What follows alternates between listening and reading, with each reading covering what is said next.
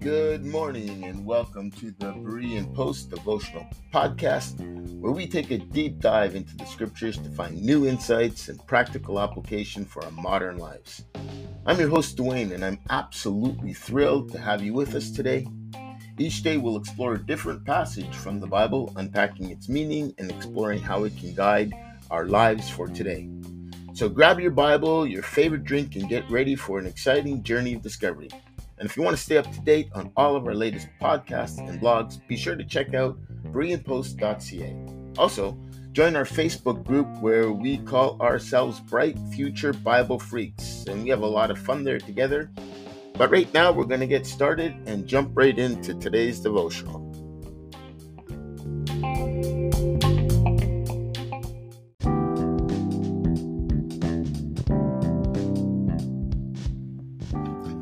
Good morning and welcome to another episode of the Berean Post Devotional Podcast. And for those of you that have been following along, we've been going through the book of Colossians. Today's focus, we're going to be looking at Colossians chapter 3, 1 to verse 11. This will be part 1.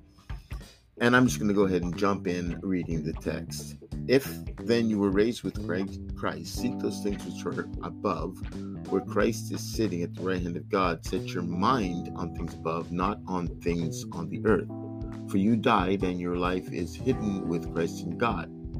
When Christ, who is our life, appears, then you also will appear with him in glory.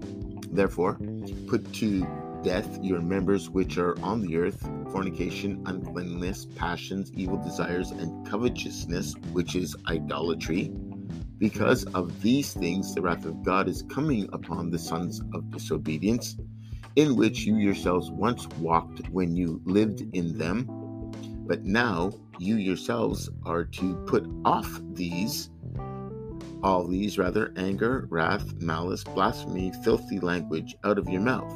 Do not lie to one another, since you have put off the old man with its deeds and have put on the new man, who is renewed in knowledge according to the image of him who created him. Where there is neither Greek nor Jew, circumcised or uncircumcision, barbarian, Scythian, slave nor free, but Christ is all in all. Eschatology is a word commonly used today that simply means the study of the last things or the end times. It refers to the final and eternal state of all things, or the events leading up to that state. Well, this particular passage may not be among your favorite top 10 passages on end time events. It does contain interesting points that are not immediately obvious, but are significant for eschatology.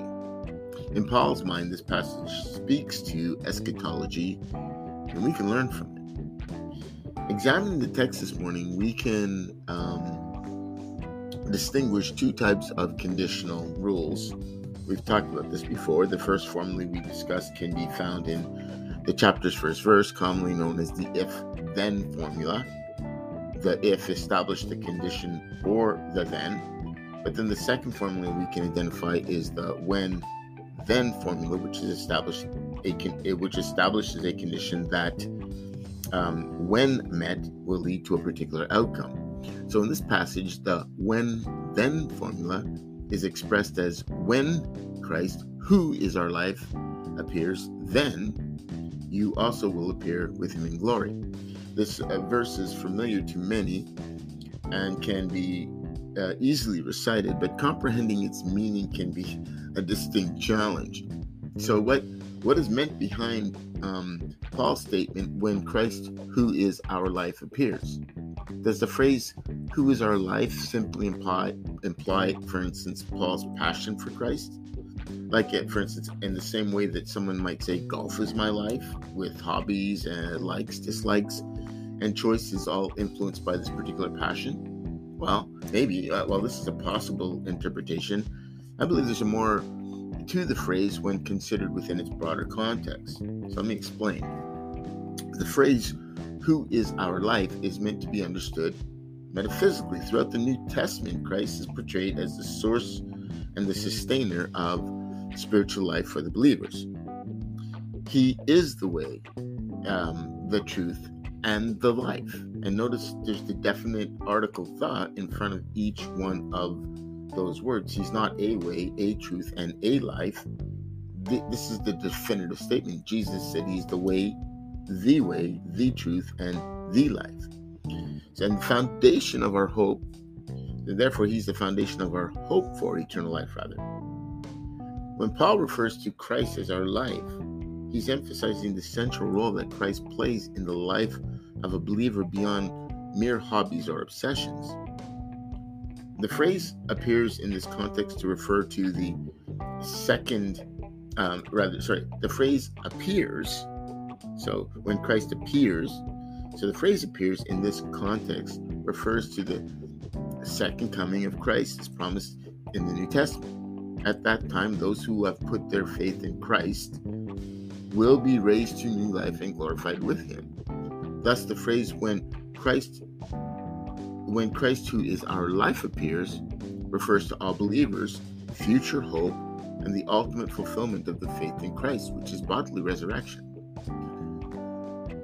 This idea is supported by 1 Corinthians 15, which states, "Behold, I show you a mystery. We shall not all sleep," meaning die, "but we shall all be changed," meaning those who died and those who are alive when this particular event happens, in a moment, in a twinkling of an eye, at the last trump. For the trump will sound, and the dead will be raised imperishable, and we, presuming we're alive at this particular time, and we shall be changed. So this passage speaks of the future resurrection of believers, which will occur at the last trump and in a moment. So this is consistent with the idea that believers will be raised to new life at the moment of Christ's return. Similarly, in 1 Thessalonians 4:16, Paul writes, "For the Lord himself will descend from heaven with a cry command," or some verses say with a trump, "with the voice of an archangel, and with the sound of the trumpet of God, and the dead in Christ will rise first. Then we who are alive and remain will be caught up together with them in the clouds to meet the Lord in the air, and so be with the Lord." So this passage speaks of the future resurrection of the believers as well, not in my opinion, in the context, not a secret rapture. This passage speaks of the future resurrection of believers, which will occur at the moment of Christ's return. So it describes believers being caught up to meet Christ in the air and being with him forever, which is consistent with the idea that believers will be glorified with Christ when he appears. Therefore, when Christ, who is our life, appears, refers to believers' hope and the ultimate fulfillment of their faith in Christ, as I said, namely bodily resurrection. Well, when we examine this passage from a broader perspective, we encounter a whole new set of questions. For instance, we may wonder, well, what's the meaning of the phrase "caught up"? What is the meaning of the phrase "meeting the Lord in the air"? Is this to be taken symbolically? Is this to be taken literally? And unfortunately, due to the limitations of our discussion today, we won't be able to delve into the various interpretations and views regarding these concepts. But our aim is simply to examine the text itself without imposing our personal opinions or eschatological theories onto it. Does this approach provide us with a comprehensive understanding of Christ's return? No, but it does bring some light to a few key points that can be useful and helpful resources as we seek to comprehend better what the Bible teaches about eschatology. Eschatology is a complex and often debated topic within Christian theology, but it's also an essential aspect of our faith. Understanding the ultimate fulfillment of our hope in Christ and the promise of eternal life is crucial for our spiritual growth and perseverance.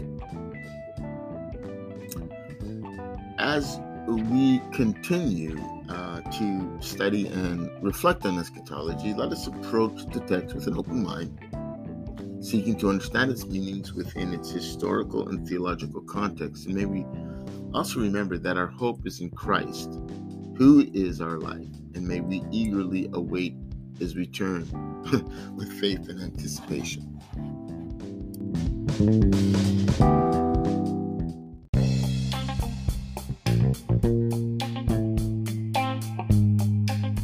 Thank you for tuning in to this edition of the Berean Post podcast. I hope you've enjoyed our discussion and it's brought you some encouragement and insight.